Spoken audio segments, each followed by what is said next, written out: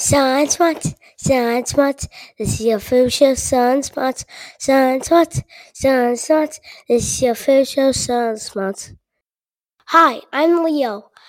My sister Frankie is sick, so she can't come to the podcast. I'll be taking over. So today we're learning about dinosaur bones and how to dig them up. So you first have to find something white that's not a rock, because usually people dig out rocks that are not dinosaur bones.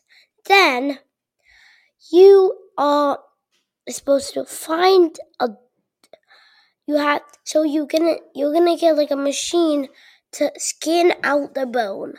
Then you dig it up on the first day you saw it. If you don't, it'll break and die before you dig it up. Then you have to wash it off for all the dirty bugs and germs from that dinosaur skin get off. Then you break all the bones off and glue them back together, and then you put it on a stand for it to be done. That's it for this week's episode. See you later for next week's episode. Bye! If you want to see this episode, go to sunsmarts.com/www.sunsmarts. Sunsmarts, sunsmarts, this is your food show, sunsmarts, sunsmarts, sunsmarts, this is your food show, sunsmarts.